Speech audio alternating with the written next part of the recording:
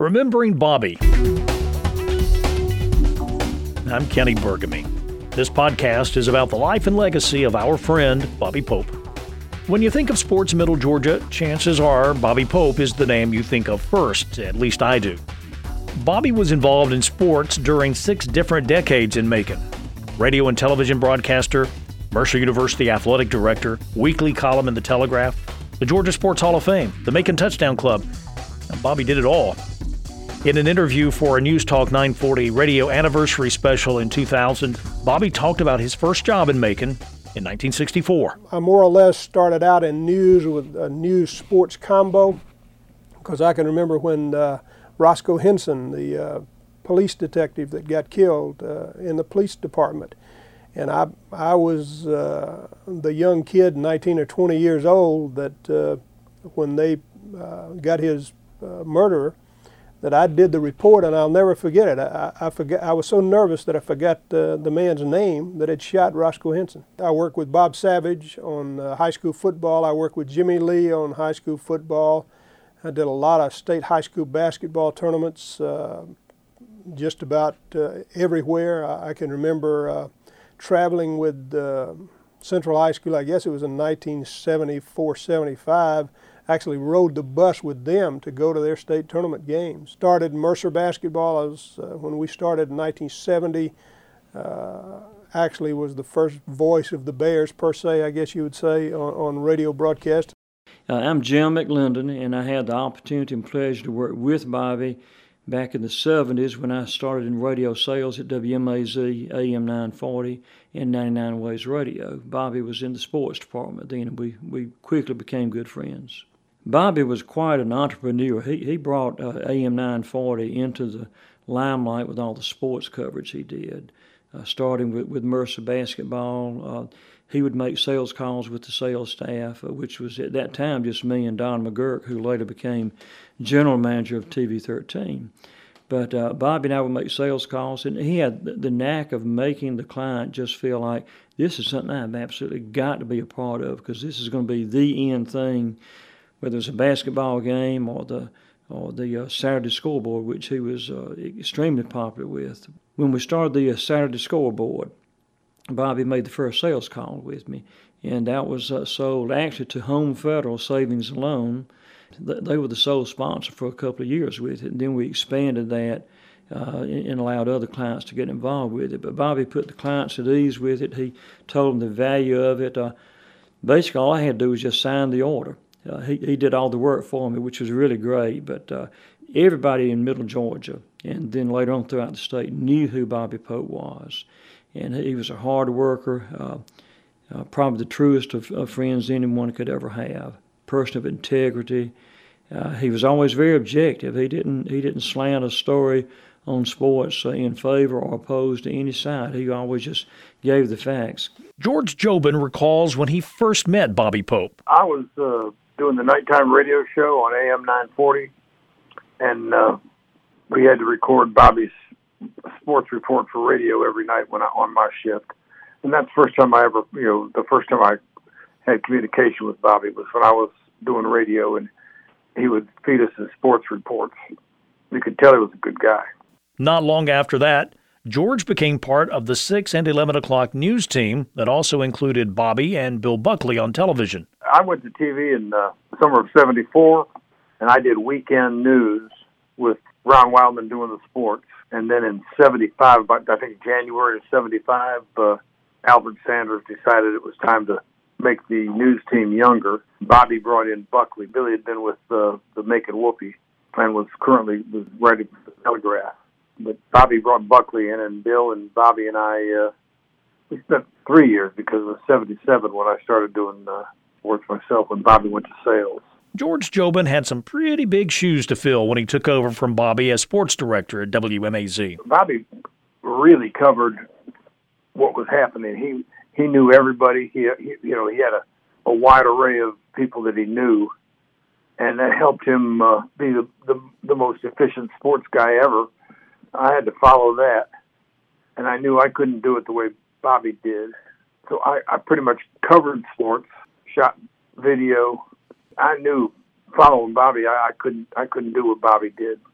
I just tried to do the best I could. And I did okay. George also followed Bobby as the radio voice of the Mercer Bears men's basketball team. Actually, the first time I did a Mercer game was the night Bobby's wife had Andy, which was, I was still doing news then, and Bobby said, "Hey, how about doing the game for me tonight so I can be with Carol while Andy's being born?"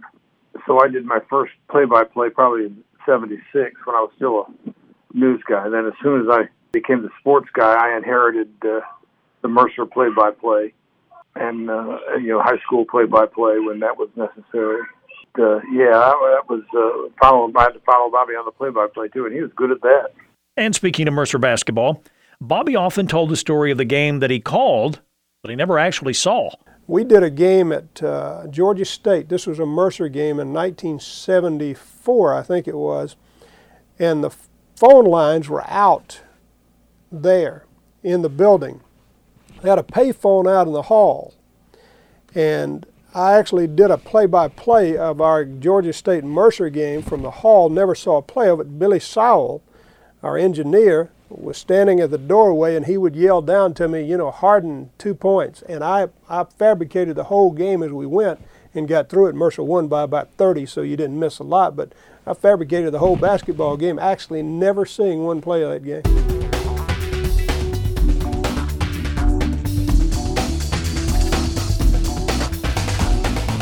My name is Jim Jones, and I had the great opportunity to work at WMAZ Radio for many years. And I first came in contact with Bobby Pope actually a little before I started working there. I was headed home from Channel 41 and going 75 north, getting ready to get off at the Pierce Avenue exit. And the traffic had bottlenecked.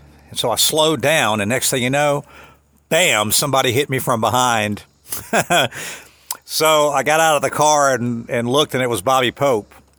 And he came up to me and asked me if I was okay, and I said yes, and he introduced himself. Of course, he didn't have to because I knew exactly who he was, as I had watched him for many years on Channel 13. So it was an honor to meet Bobby, even though the circumstances weren't the greatest. But little did I realize just a few months later I would come on board to work full-time with AM 940 WMAZ, and it was a lot of fun. Always stayed in touch with Bobby, in particular through the Macon Touchdown Club, and he was always very encouraging with me and Jim Fain in particular when we were doing our sports show, and always tried to do something from the Macon Touchdown Club on Monday nights. And it was hard to get into the Macon Touchdown Club back in the day. It was 350, 375 people, and there was a waiting list to get in. And I remember going down to Bobby's office when he was in sales for Channel 13, and I asked him, I said, "Bobby, we're doing a sports show, and how do I get into the Touchdown Club?" And I remember him standing up and just having this little grin on his face. He says, Jimmy, you're a member of the media now, so just come on in, get you some dinner, and I'll show you around. Well, he did. Introduced me to some wonderful people. Elmo Richardson is one, and several others that were mainstays with the Macon Touchdown Club. And he always made sure we had the interviews, always made sure we got on the air, and was just always a great friend and just a wonderful, wonderful man. And Bobby will certainly be missed. No matter how many other hats he was wearing at the time, Bobby was always one of the Macon Touchdown Club's most active members. Here's Jim McLendon.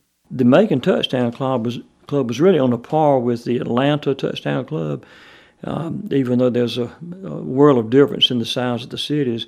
Bobby always had the connections to get not the assistant coach or the trainer or whatever, but the head coach of virtually every Southeastern Conference football team and a lot of the ACC teams as well. The Macon Touchdown Club had great speakers for years and years, and Bobby was the impetus behind that. He's the one that made the connections and thoroughly enjoyed doing that. Bobby Pope holds the record for the longest-running radio show in Middle Georgia history. Did you know that? Remember Saturday afternoons? The Saturday Scoreboard. It ran for 39 football seasons. I had heard a similar type broadcast somewhere, and I don't even remember where it was, and I just thought, hey, this will work on radio for us. And so I go to Albert Sanders and say, Albert, I think this is something that would really work, and I would be willing to do this show each Saturday after the Georgia games. And that was before ESPN, where you couldn't get all the scores. And, I was on for, I think, 2 hours after every Georgia game. Then Georgia played at 1 o'clock, and you knew at 4 o'clock I was going to be on the air from 4 to 6. Well, now it's so, because of television, you have to kind of work it around because of the television schedule first and foremost. But back in those days, it was the Budweiser scoreboard. And I think it was, I remember going to Wynn Stewart and Otis Hughes, who was a sales manager at that particular time. We didn't even have a price that we wanted to ask for the show. When we went in, a price just hit me in the head, and I said it right off the top of my head, and he bought it. When the state high school basketball tournaments came to Macon, Bobby seized that opportunity to freelance, and he set up his own radio network. But when I first came, all the state tournaments were played in the city auditorium right across the street from our office. So, I spent many a day and night in that auditorium going to basketball games. And, here I was getting paid as a kid, basically, to do something I loved, to watch sporting events. I never thought I had a job. It was always fun. They paid me. I had a good time. Lived at the YMCA for my first year here. Freelancing basketball games at the Macon Centralplex or Coliseum, I've actually done 8 games in one day at the Coliseum when the state high school tournaments were there, starting at 12 noon and going all the way to the last game. I couldn't even talk when it was all over. For $25 a game. During the years Bobby was sports director at WMAZ, one of his jobs was to cover the Masters Golf Tournament in Augusta for both radio and television. I guess I covered the Masters from probably 1965 up until almost 1980, I guess, 81, 82. I'd go over there on Tuesday or Wednesday and live at the Masters. I had it was great. Especially that first couple of years, and then it became, you knew you had to go over there on Tuesday. You didn't get back till Sunday or Monday, and it got to be a grind, because not only was I feeding them, I was using my freelance, I was feeding other stations. So I was on the phone virtually 8 hours a day calling other radio stations because I was trying to freelance and make a little money. And this Masters Bobby Pope story from George Jobin. When Bobby was covering the Masters, I think it might have been his last year, we had a motel we always stayed, or he had a motel he always stayed in. I took over the motel after Bobby. It was the Neil Kokentite's Value Inn or something like that on the Gordon Highway. Bobby knew everybody, and he was covering the Masters, and he ran into Jerry Glanville, who was then a assistant at Georgia Tech, and Glanville said he had tickets, but he didn't have any place to stay. And Bobby said, well, you can stay in my room with me. And a little while later, Glanville brought Norm Van Brocklin over. Van Brocklin had been the head coach of the Falcons. Bobby told Van Brocklin he could stay there too. And then Happy Howard, Bobby was pretty tight with Happy Howard. Happy was there at the Masters too, and he needed a place to stay, so he stayed with Bobby.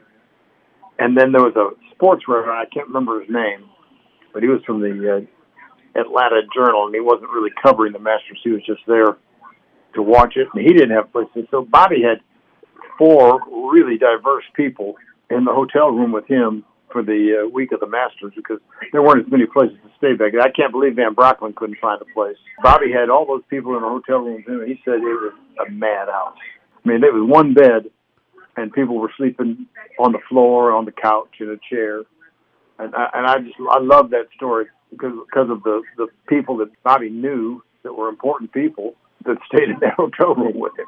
The Masters, football, basketball, baseball, there were other sports that you don't even associate with radio broadcast. Yeah, we did even a broadcast on radio of the Macon International Tennis Tournament when it came here in the late 1960s and was played at Wesleyan College. And we had, and that was before this, I guess the Coliseum was built, and I think the first round was, or the first year was played at inside at Wesleyan College, and we did that on radio. If you can imagine broadcasting tennis on radio. And I can remember feeding so many different stations when we had the tennis tournament here from Macon. I fed CBS. Bobby Pope was on CBS radio, and that was unbelievable to me.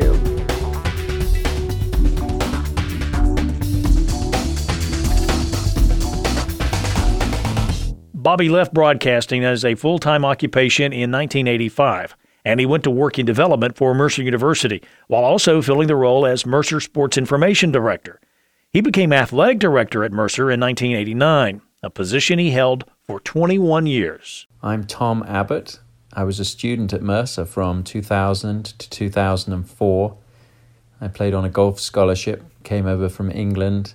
Bobby Pope was the athletic director at Mercer when I came over as a freshman to begin my schooling. I was recruited by a lady named Trell McCombs. She was Trell Kite in those days. She was the director of golf for both the men's and women's golf programs at Mercer. She was coaching both teams, and she offered me a scholarship. So I came over, and Bobby Pope, as the athletic director, would have signed off on the scholarship being offered to me. So in an indirect way, Bobby was responsible for me starting my journey in the US. After I graduated, I started to work in media and television, and I've been a broadcaster for Golf Channel and NBC Sports for the past 15 years. Even with championship teams, upgraded facilities, and improved financial support, Bobby Pope was always more about helping Mercer's student athletes. When I first came to Mercer, I had lofty aspirations of being able to make a living from playing golf.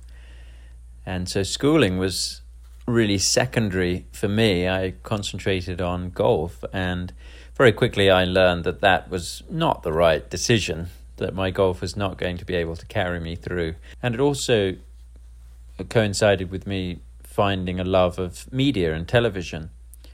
And so Bobby was very accommodating for me. He allowed me to continue on my scholarship, but at the same time to transition into a role where I was helping the athletic department with media, really learning on the job and being able to provide media coverage for the sports teams that they didn't necessarily have before. And so the experience that I gained being around the athletic department, working in sports information and media, was invaluable when I came to getting a job.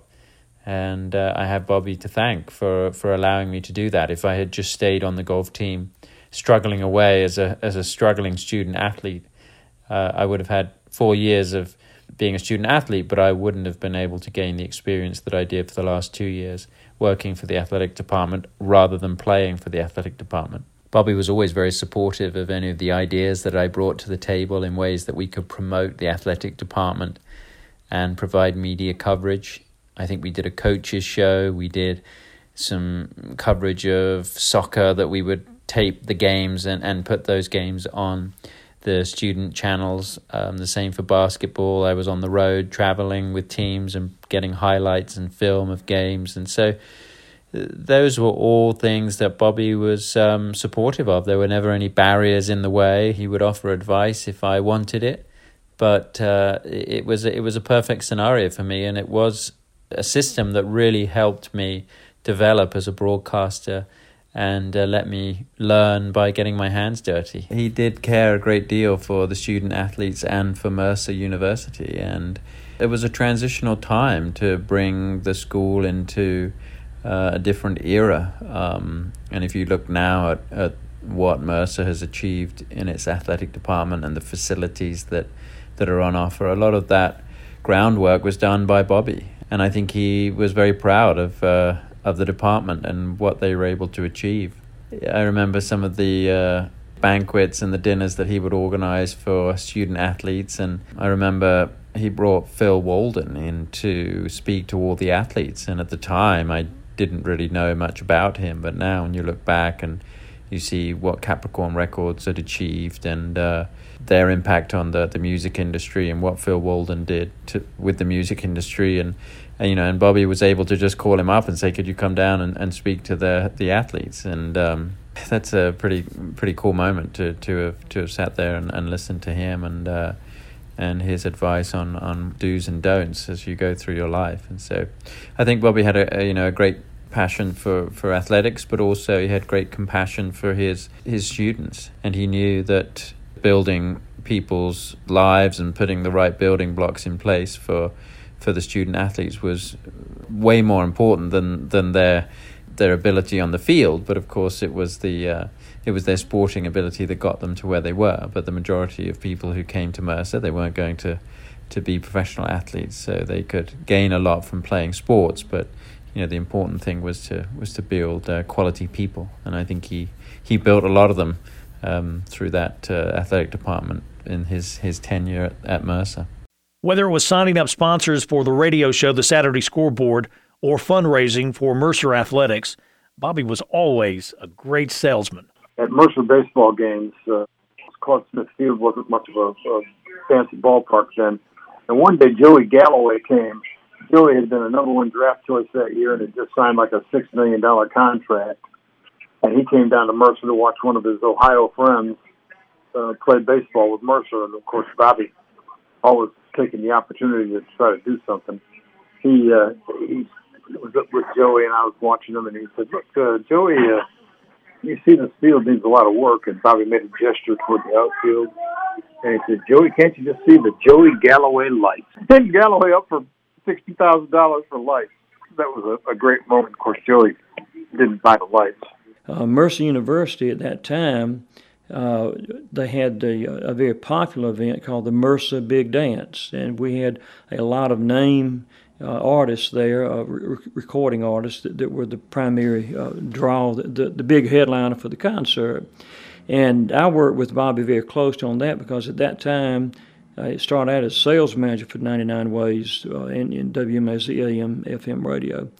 And then we eventually became general manager of the radio station, and we partnered with them. It was a good event for us. It matched our format, got a lot of exposure, and quite often it was a sellout with 500 or 600 tables sold and a large crowd. The capacity at the Coliseum was about 2,000 people with tables, and most years we had pretty close to that. But it was just a joy working with Bobby. He and I would bounce off ideas of who should be the headline entertainer.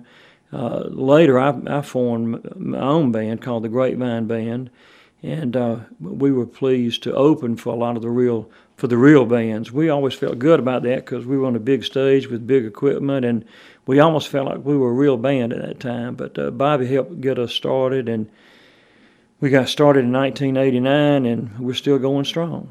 The Mercer Big Dance started out as a fundraiser for the development office and transitioned into a fundraiser for the athletic department. And they made a lot of money. It's interesting that the year they made the most money was when they had the Four Tops, which were a great group in the 60s and early 70s. And Levi Stubbs, who was the primary leader of the Four Tops, became ill the afternoon of the concert, so Bobby didn't have to pay them, but very few people asked for a refund on the tickets because it was always such a fun event, and it always went to a great cause, the Mercer Athletic Department. Bobby's last job was at the Georgia Sports Hall of Fame.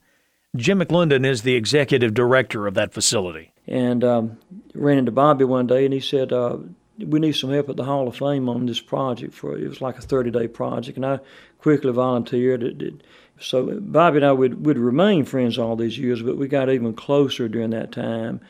That was in 2011, 2012 when we started really working with the Georgia Sports Hall of Fame, and been working ever since with him on that. He's just a joy to work with. He's well known not just throughout the state anymore, but throughout the Southeast. It's hardly a place you can go in sports circles that you mention the name Bobby Pope and people always know who he is. Emily Myers from Macon is the chair of the Sports Hall of Fame Authority, and Bobby is her right-hand person. So as I've become more involved with the Sports Hall of Fame over the years, I've relied on Bobby a lot for his wise counsel. Induction in any Hall of Fame is an honor. Bobby Pope is an inductee, count 'em, 5 Halls of Fame. The Macon Sports Hall of Fame in 2006, the Mercer Athletics Hall of Fame in 2010, the Georgia Radio Hall of Fame in 2016, the Boys and Girls Clubs Hall of Fame in 2017, and the Georgia Sports Hall of Fame earlier this year. Bobby had been nominated numerous times over the years to be inducted in the Sports Hall of Fame, and he always said, I don't feel right being inducted as long as I'm involved with it. We were finally able to talk him into agree to be nominated again and selected for induction this past year. So he was in the class of 2020. He was inducted in February of this year. We sold more tables in support of Bobby than we've sold for any of the major athletes in years. And people heard that he was being inducted, and I got phone calls every day saying, I heard Bobby's going to be inducted in February. How do I get tickets? How can I come support him? He had people not just from Middle Georgia, but from all over the state supporting him. He was overwhelmed with it, and we were too. I'm just so pleased that we were able to do that while he could still enjoy it.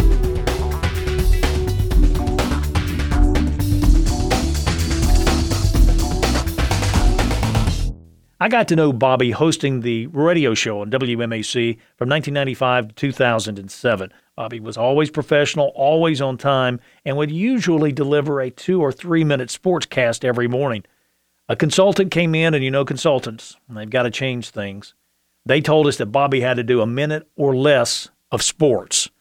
Well, Bobby, that wasn't easy, but he did accommodate. Bobby was always professional, and he loved radio. I go back and think about all the great people that have worked at that station. It's just got so many memories. And, no matter what I do, I've always got MAZ or MAC now in my blood. It's just part of me. And it has meant so much to me from my professional life in what I'm doing today. I've been doing radio of some sort since I was 13 years old. I was doing Little League baseball games when I was 13 in my hometown of Thomaston, Georgia. And I still have that competitive instinct about me. I like to break stories. It was always back when I was doing sports for MAC radio or MAZ radio at that time and television. My biggest desire was to make sure that if the headline was in the Macon Telegraph the next morning, that I had broken it the day before. There's something about it, maybe it's an ego thing. I don't know what it is, but you get radio in your blood. And I will say this, I much prefer radio than I do television from a broadcast standpoint. Thanks for being a part of this special podcast about the life and legacy of our friend, Bobby Pope. Remembering Bobby, I'm Kenny Burgamy.